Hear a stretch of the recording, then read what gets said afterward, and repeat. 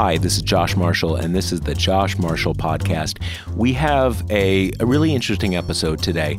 What we're going to do is we're going to cut right to our interview. We're not going to do questions from listeners in this episode because the details on this one are very interesting, and I want to tell you briefly what they're going to be.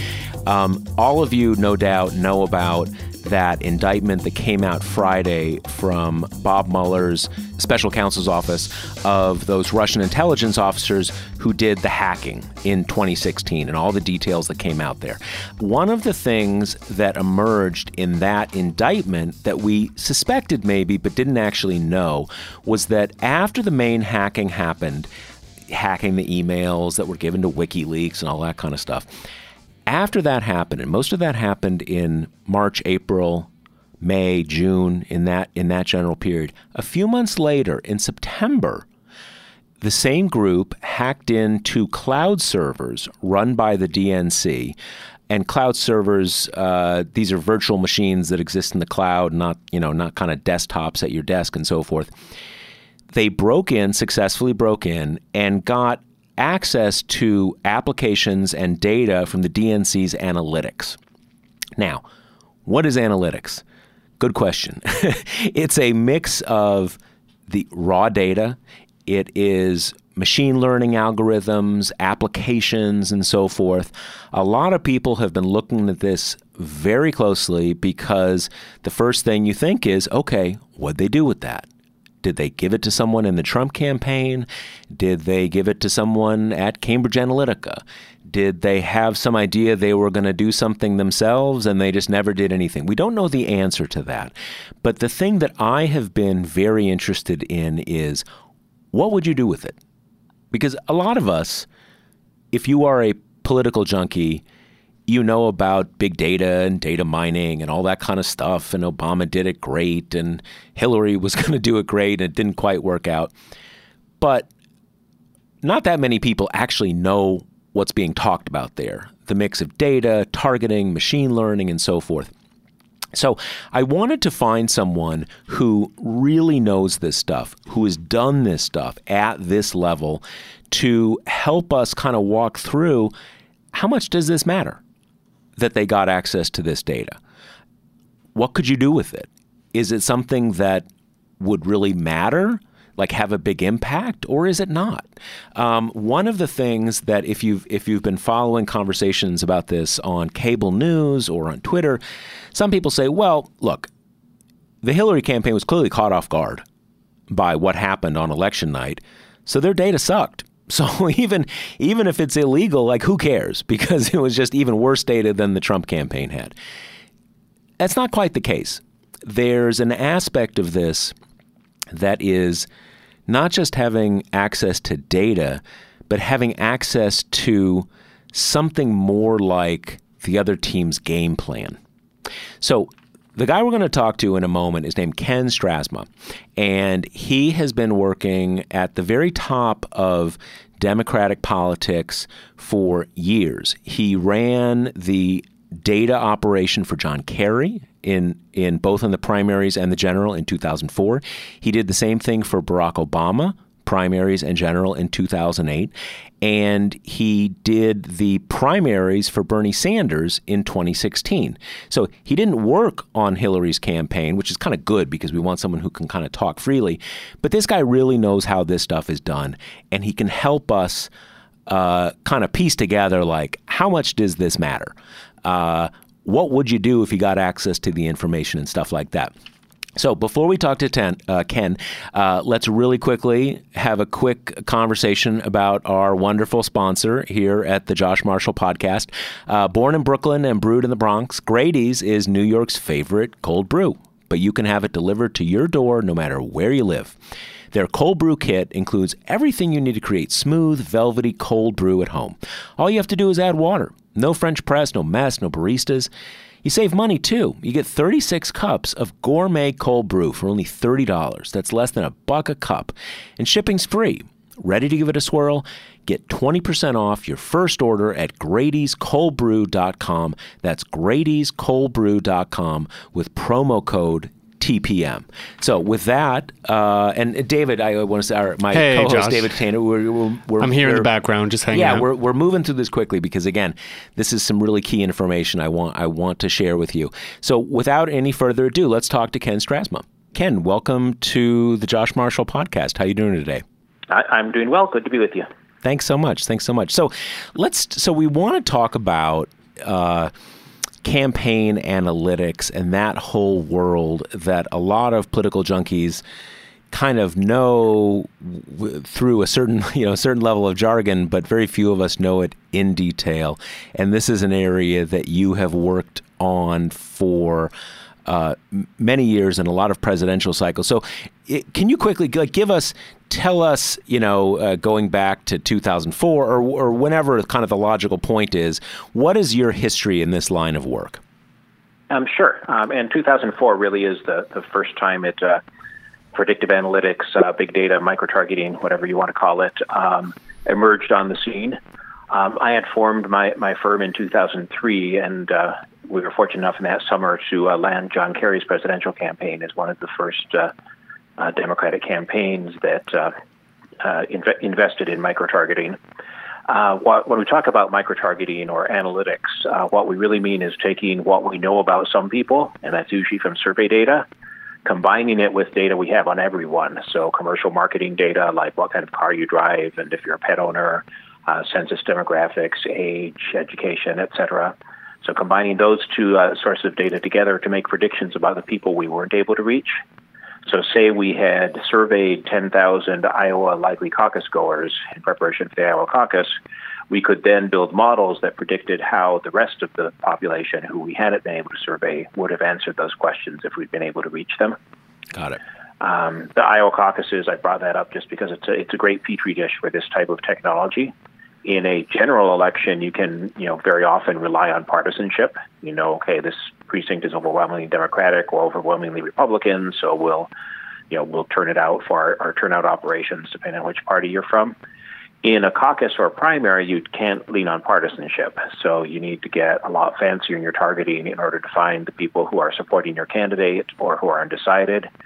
And then for the folks who are really into the inside politics, there's the caucus math game that goes on in the Iowa caucuses, where if someone doesn't have enough votes to get a delegate out of a precinct, people get to vote again. So you even need to model people's second choice. Right. That all that technology ended up being highly effective for John Kerry. Most people had expected Howard Dean to win the Iowa caucuses in 2004. But Kerry was able to score a surprise victory, and we continued to work for him throughout the primaries and the general election. The general was razor thin, but didn't come out the way I wanted. But fortunately, we had the opportunity to have another go at this in 2008 with Barack Obama. Replicated the same surprise upset in Iowa. Went on to use the technology in the general election. And by then, in the intervening 4 years, a lot more people had gotten used to the technology. People who might have been a county organizer for Kerry in 2004 were running states for Barack Obama in 2008. And so to them, this wasn't black magic or science fiction. It was technology that they were used to using. They were used to being able to go on a voter file and pull down a score, giving the likelihood of someone supporting a particular candidate or turning out or what their top issues were. And so with people being much more familiar with the data, it got used a lot more. And I think that was one of the keys to Barack Obama's success. So, and then since then, you have done, you sort of bridge, and correct me if I'm wrong, obviously, but political work, and then also applying this to other kinds of work, corporate work, and so forth. Is that broadly accurate since 2008? Very true. And okay. That's one of the great things about this field is it's never dull because we're able to work in all sorts of different fields. We've done movies, television shows, professional sports, and consumer products everywhere from luxury cars to batteries. So there's hardly anything that doesn't lend itself to this type of technology. And the parallels to politics are very clear. And you have persuasion, just like in politics. We've got someone who's likely to vote, and you want them to make up their mind to vote for your candidate. That would be the equivalent to someone who, say, is in the market for a new car, and you want to persuade them to at least test drive your brand of car. On another half of most political campaigns is turnout or get out the vote. You've got someone who you know would be with you if they vote, and you just want to make sure they vote. The commercial equivalent would be like Coke or Pepsi running an ad making people feel hot and thirsty. So right. They think you know you're going to reach for my company's product if you buy. So try to amp up the demand to buy. So those parallels are very clear. One difference is the political world operates at a much faster pace than the commercial world. That's something I've discovered. When we'll talk to a commercial client who will say, we really need to hit the ground running and get going right away, and to them that often means 18 months from now we'll have a signed contract and be going, as opposed to in politics where those exact same words mean, so we'll stay up very late tonight and get it done. And I think that's appealing to people. The sense of urgency from the political world allows us to move on internet time, as people say, and do things a lot more quickly than the corporate world's been used to. Now, my understanding is you did not work directly for Hillary Clinton in 2016, but you did work on the presidential 2016 cycle, correct? That's true. I was working for Bernie Sanders' campaign in the primaries, and that was another very fun and exciting use of the technology. And especially with Sanders, there are two key things, many key things to his success, but two where microtargeting really helped. One was that he expanded the electorate a lot. He brought in a lot of people who'd never been involved in primaries or caucuses before, and being able to model who were those likely new Sanders supporters, so we could go out and find them and get them registered and educate them on how to caucus was very important. And then the other was fundraising, quite similar to his new voters. He got a lot of people who were giving for the first time ever to a political candidate, and being able to model that, who were likely Sanders donors, was very powerful. So, okay, so now we're brought up to basically today, that's 2016, 2018, but more or less the current state of the art. And so we want to, one of the things, probably everybody who's listening to this podcast knows that last Friday we had these indictments of a number of Russian intelligence officers for basically what was the hacking and distribution of mainly what we've known about is the emails that sort of dominated the second half of 2016 and dominated the final months of the 2016 election. But there have always been suspicions that what they had access to was more than just emails. And emails, broadly speaking, presumably you find out a little information, but basically it's about embarrassing people and sort of disrupting the progress of the campaign. But there was this part in the indictment that referred to analytics. And just so everybody's on the same page here, I'm going to read that part. It's pretty brief, just a quick paragraph. It says, in or around September 2016, the conspirators also successfully gained access to DNC computers hosted on a third-party cloud computing service. These computers contain test applications related to the DNC's analytics. After conducting reconnaissance, the conspirators gathered data by creating backups or quote-unquote snapshots of the DNC's cloud-based systems using the cloud provider's own technology. The conspirators then moved the snapshots to cloud-based accounts they had registered with the same service, thereby stealing the data from the DNC.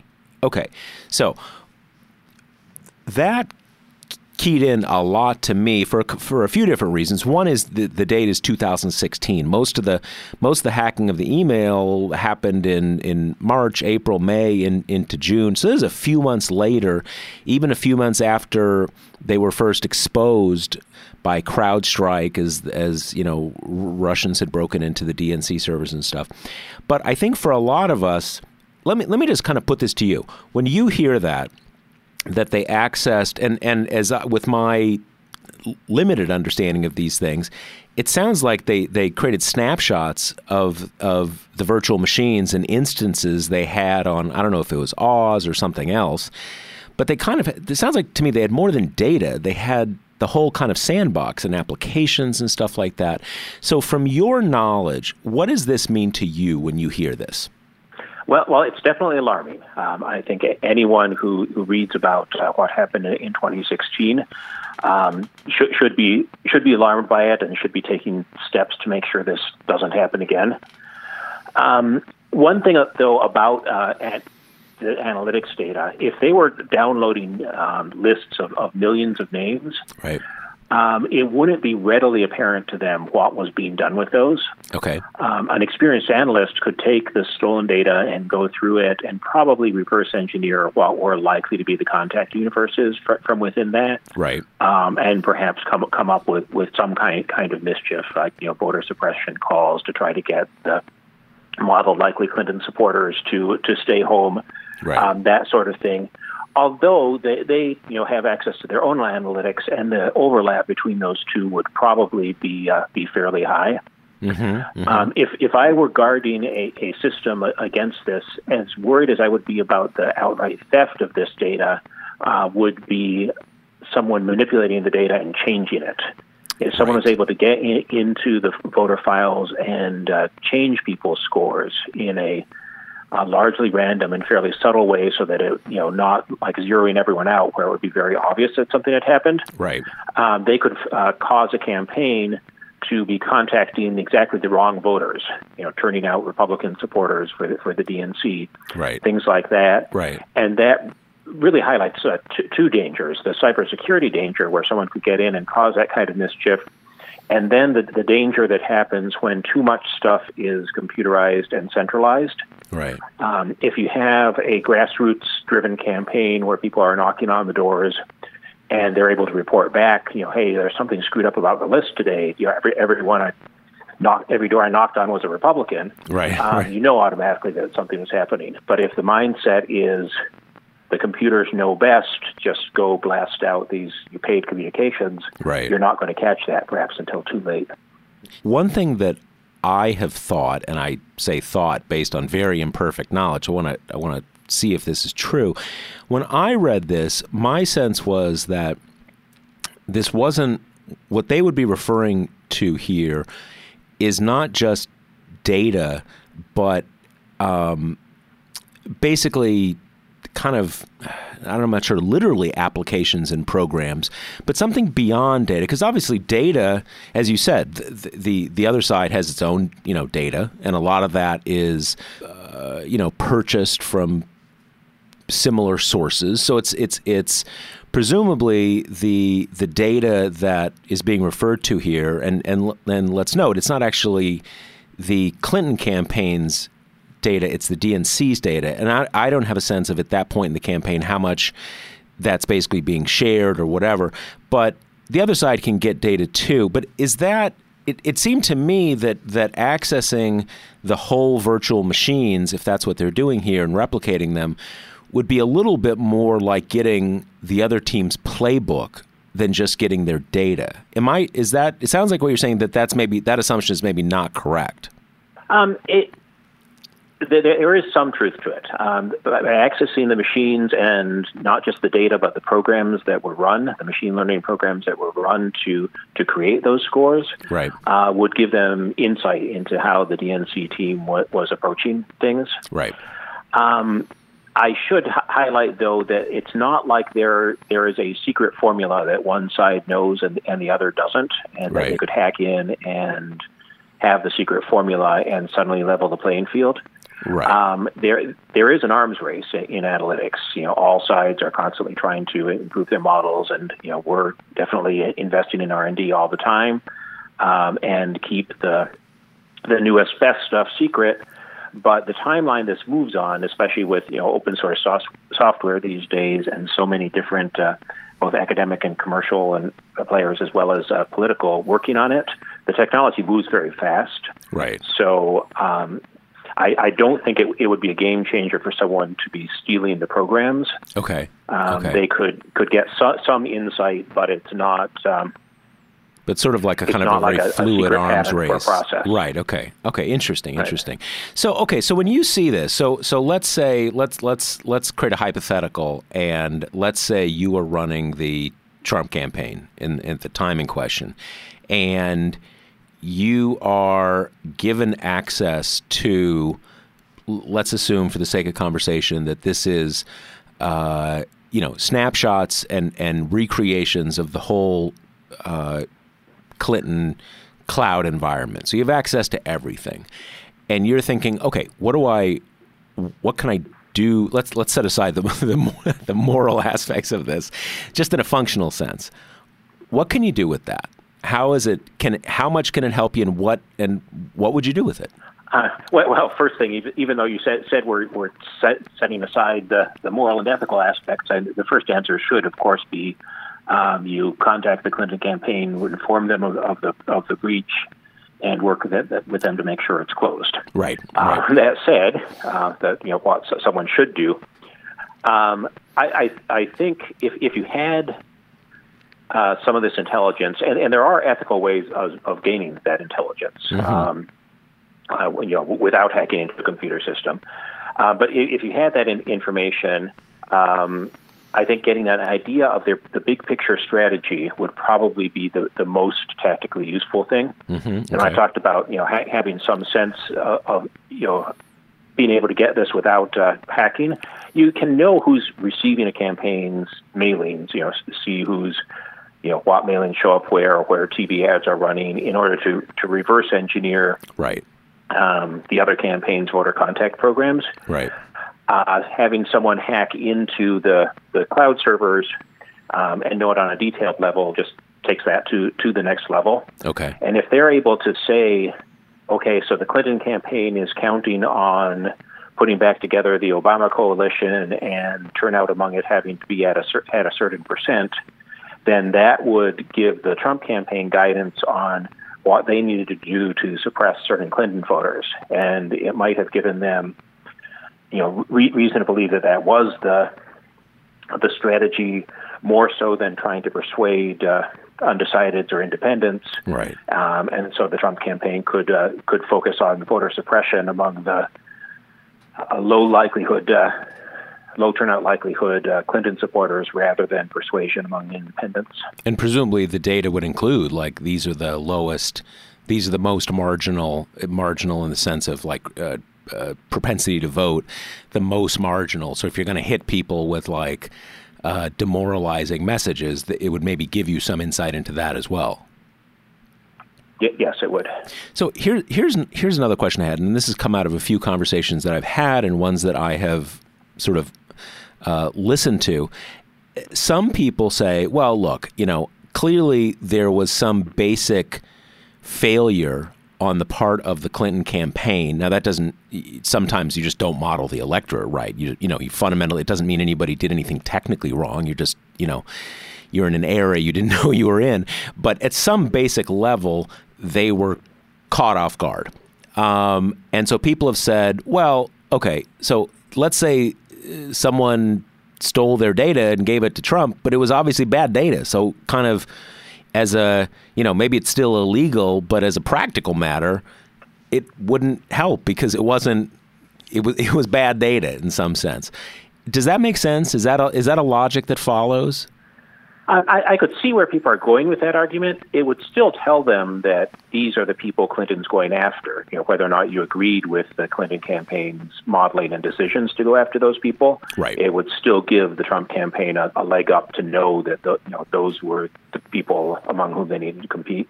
Right, and presumably, and I would guess that it's one thing to sort of just use common sense or sort of be able to infer from ad targeting and stuff like that. But if you know, you actually have the list, that just is that's a big step forward if you're trying to kind of push against that strategy. It is in that you can launch robocalls for suppression or direct mail to these people, et cetera. Right. But one caution to that is it's not rocket scientists rocket science to know 90% of that target universe. You're going to know it's just regular registered voters in battleground states. Right. You could write on the back of an envelope, in CRAN, a contact universe that would probably be 90% right without any hacking or careful reverse engineering. Right. So you sort of look at the states that count. You look at registration. You throw in a few demographic keys, and you're kind of almost there. And then the question is whether that last 10% is key. And I guess conceivably in a very tight race, it could be key. Yeah, and of course that's why firms like my own spend so long working on refining that last 10%. Right. Okay, so now there's something you mentioned before about and to be clear for our readers, there's nothing. Well, it's funny. There's something else in this indictment. I'm not sure if you saw this, but at one point these GRU officers hacked into I believe it was the DCCC site, created a sort of phony ActBlue site that was called ActBlues plural, and actually made this phony site the back end of the ActBlue page on the DCCC site, which is just wild that you could that is doable. That's not exactly the same as manipulating or changing data, but it gets you thinking in the same direction. Now, there's nothing in this indictment that says anything like that happened with these analytics, but just for how campaigns run and what kind of data redundancy you have and backups and whatever, is it conceivable that you could manipulate the data if you had access to it? It's definitely conceivable, and I think everyone needs to be really worried about that happening. I had not heard that example about the ActBlues as opposed to ActBlue. Yeah, no, and that kind of subtle change, that's easy for anyone to miss. Yeah, no, it's just exactly. And on campaigns, you have hundreds of field workers, doing data entry after they do a shift knocking on doors. So, for this data to be useful, lots and lots of people have to have access to it. Right. So there are literally thousands of logins to voter files available. Now they're limited. People get access to only the parts of it that they're supposed to have access to, but still it's an awful lot to keep track of. And it's one of the challenges when coming up with security best practices is that if you make your security practices too stringent, people won't follow them. They'll start to circumvent them. If you force someone to have a 20-character random password, no one's going to remember it, so they're going to write on a Post-it note. And suddenly it's less secure than the name of someone's first cat. Right. But presumably to get to take snapshots of the entire instance or multiple instances, you're going to need root level access. You're not just going to be coming in through some field workers segmented password access. That's I would assume. Right. Okay. So now, in the way this works, so there's no. Just kind of thinking hypothetically how I would do this, and again, through running TPM, I have a small amount of knowledge of this stuff, but tiny. That you could maybe have some program that was taking an image, checking it against another image 2 hours later, and kind of seeing if there was obviously you're having, as you said, you're having people update the data in real time. But I guess it sounds like from what you're saying, it's not some sort of near theoretical impossibility that once you gained access, root level access to these virtual machines and instances, you could make subtle manipulations in the data, which could be a big deal. It definitely is a concern, and it's something that we've implemented safeguards against. And like you say, taking snapshots and comparing them for changes and doing the checksums and counts so that we would be able to see if there had been a wholesale change. And that could apply either to hacking or, just accidental hardware corruption on right. a disk. Both of right. those things you need to check against. Right. There's also the danger, I mentioned how there's thousands of people with logins. Mm-hmm. Inevitably, some of those are mischief makers on both sides, pretending to be volunteer for a campaign and logging in to try to enter bad data. And that's something we have safeguards against, too, that we're able to track behavioral patterns in order to tell, okay, clearly this person is entering data faster than they could have knocked on the doors or dialed the telephone, so we can flag this as bad data. Interesting. So, and just for our listeners, that would be because it's not like these are long-serving members of your company. This is like we're having volunteers come down here to the headquarters and head out, and kind of.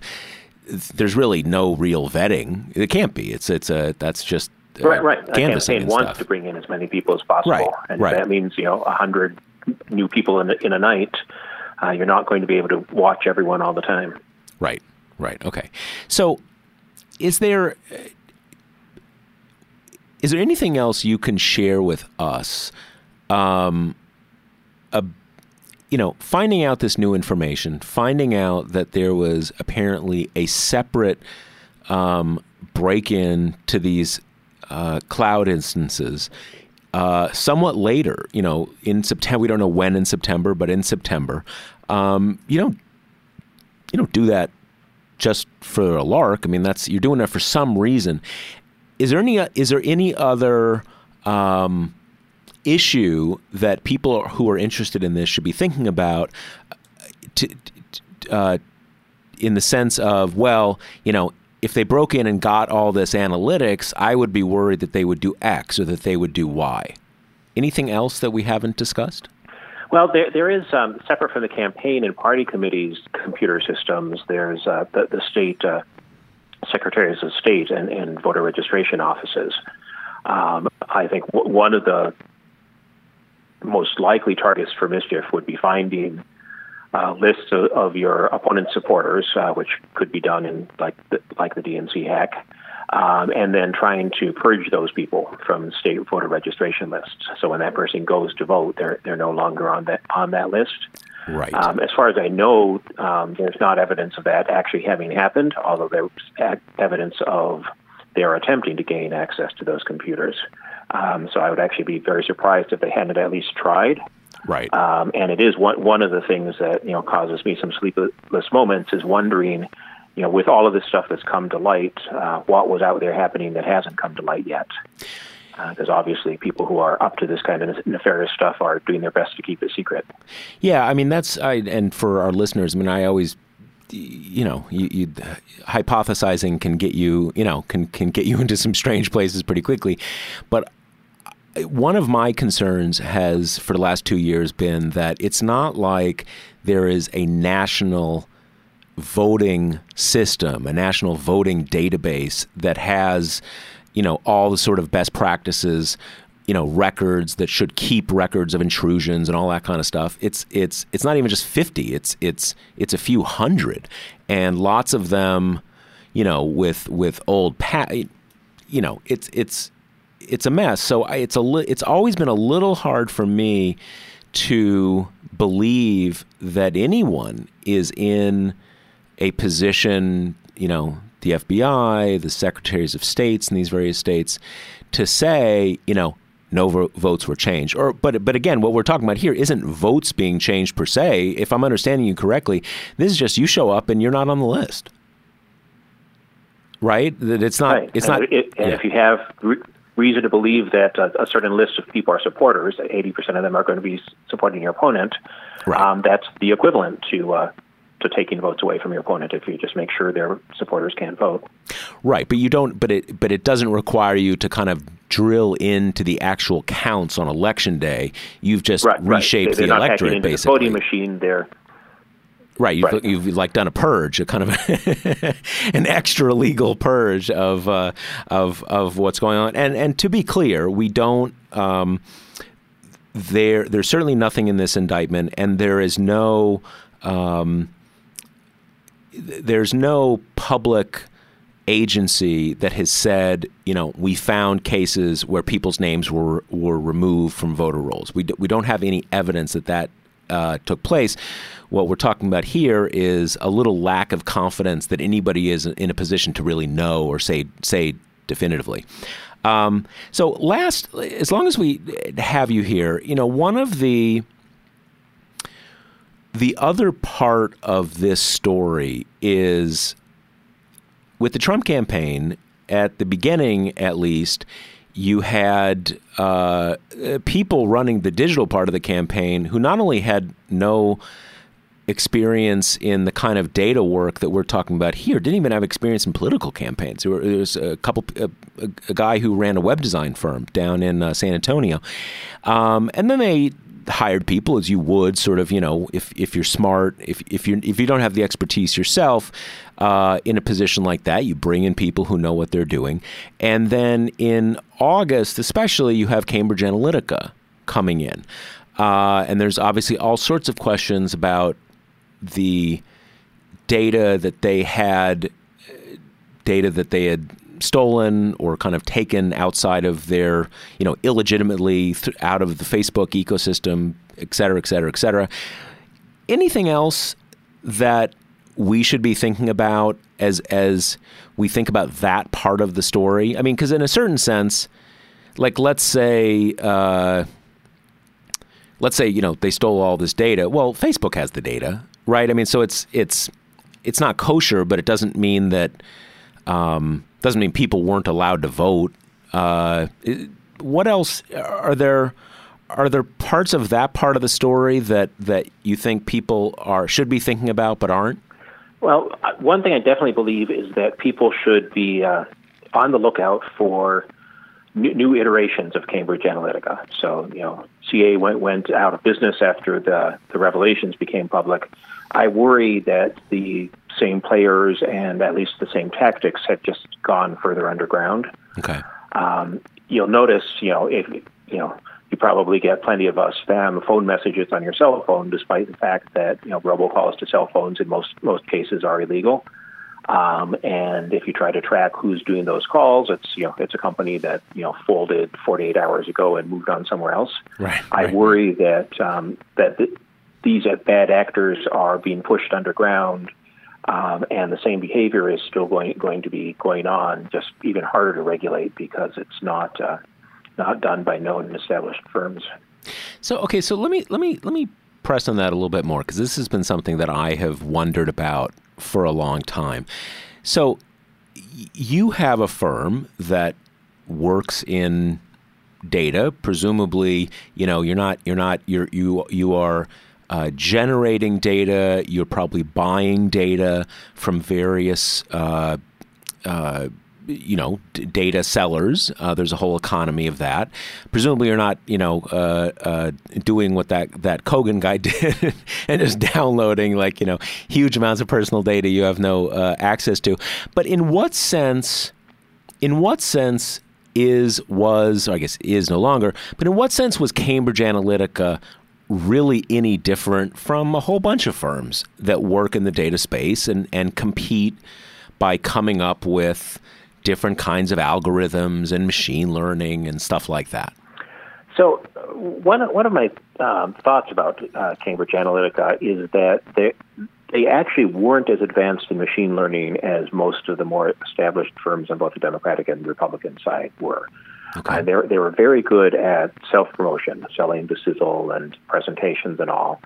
But even when you talk to people on the Republican side of the aisle, they did think they weren't actually doing much high-tech modeling with that data. Okay. But what they were able to do is, they were willing to either skirt or violate the terms of service at Facebook, depending on your point of view, which makes me think, what else were they willing to do if they were willing to turn a blind eye to that? Right. Also, that coupled with their founder and CEO bragging about bribes and illicit videotape and right. stuff like that, in a pitch meeting. Right. If you're talking in a pitch meeting about those kind of nefarious tactics, you have to assume that they weren't drawing the line there in the real world either. Right. Okay, so this is interesting because when after Trump was elected and everybody was sort of collectively thinking like, what on earth just happened? Obviously, Cambridge Analytica had a lot to be gained by saying, well, what happened is we operate at a quantum leap forward from what everybody else is doing. And there were always a lot of people saying like, yeah, they say psychographic and this blah, blah, blah, blah, blah, blah. But there's just promotion. And not even, everybody promotes themselves. That's what you do. That's what you do in business.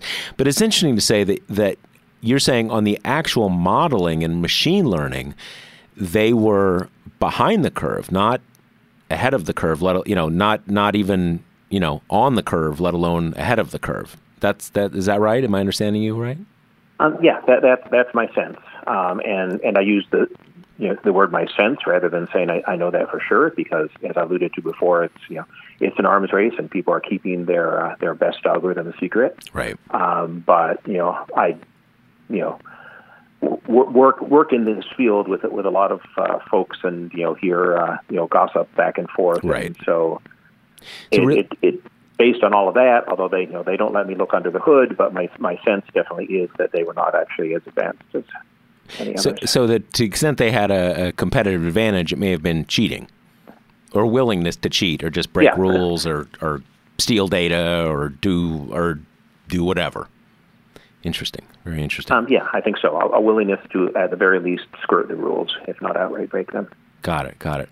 Listen, this is very edifying for us. It's as I hoped we would learn. It's advanced my understanding on that, because it really does sound like the issue there. And again, from this one little paragraph here, we know very little about what they got and so on and so forth. But it does sound like it's, from what you said, largely data. But there is an aspect of getting a sense of the other team's game plan that, if used by other sophisticated data scientists, could be a big deal. Maybe doesn't make you go from like a 40-60 race to a 60-40 race, but you could pick up some votes in some key areas. Yeah, you definitely could. And all of this technology only makes a difference in a close race. Right. And especially recently, presidential elections have been decided by razor-thin margins, so it can make a difference. Right. Well, it's good for business, right? If we went back to 1984 campaigns, the political data field might not be in great shape. Well, Kent Dresma, thank you so much for joining us. I really, there are very few people who really understand this stuff at the level you do. So this has been very helpful, and I appreciate your taking the time. Hey, my pleasure. Great talking to you. Okay, thanks so much. Bye-bye. Okay, well, I hope you enjoyed that. I learned a great deal, little different than I had thought. I was very interested in this issue of changing the data. Now, again, we don't have any evidence that happened. It's not mentioned in the indictment. It's really not something that we've heard anything about at all. But I was interested to see that he did not necessarily think it would be that difficult to do. And his point about, which I guess seems obvious in hindsight, but that there would be troublemakers in each campaign that would pose as a volunteer who would try to just muck things up a little bit. That was interesting. I mean, some of that stuff might be able to go undetected, but it sounds like there are safeguards that I guess that are in place. Yeah, what I took from that was where I think the obstacle would be is that it sounds like you would need to know a lot about this kind of work to manipulate the data in a way that would not just instantly come out and say like, okay, obviously someone just totally, junked everything. But very interesting information. So let me remind you that the Josh Marshall podcast is brought to you by Grady's Cold Brew Iced Coffee. Ready to give it a swirl? Get 20% off your first order at Grady'sColdBrew.com with promo code TPM. That's Grady'sColdBrew.com with promo code TPM. We are going to try to do a second episode this week, and whenever the next episode is, whether it's this week or the normal time next Tuesday, we'll be back with your questions. Yeah, keep them coming. Thanks so much. Bye.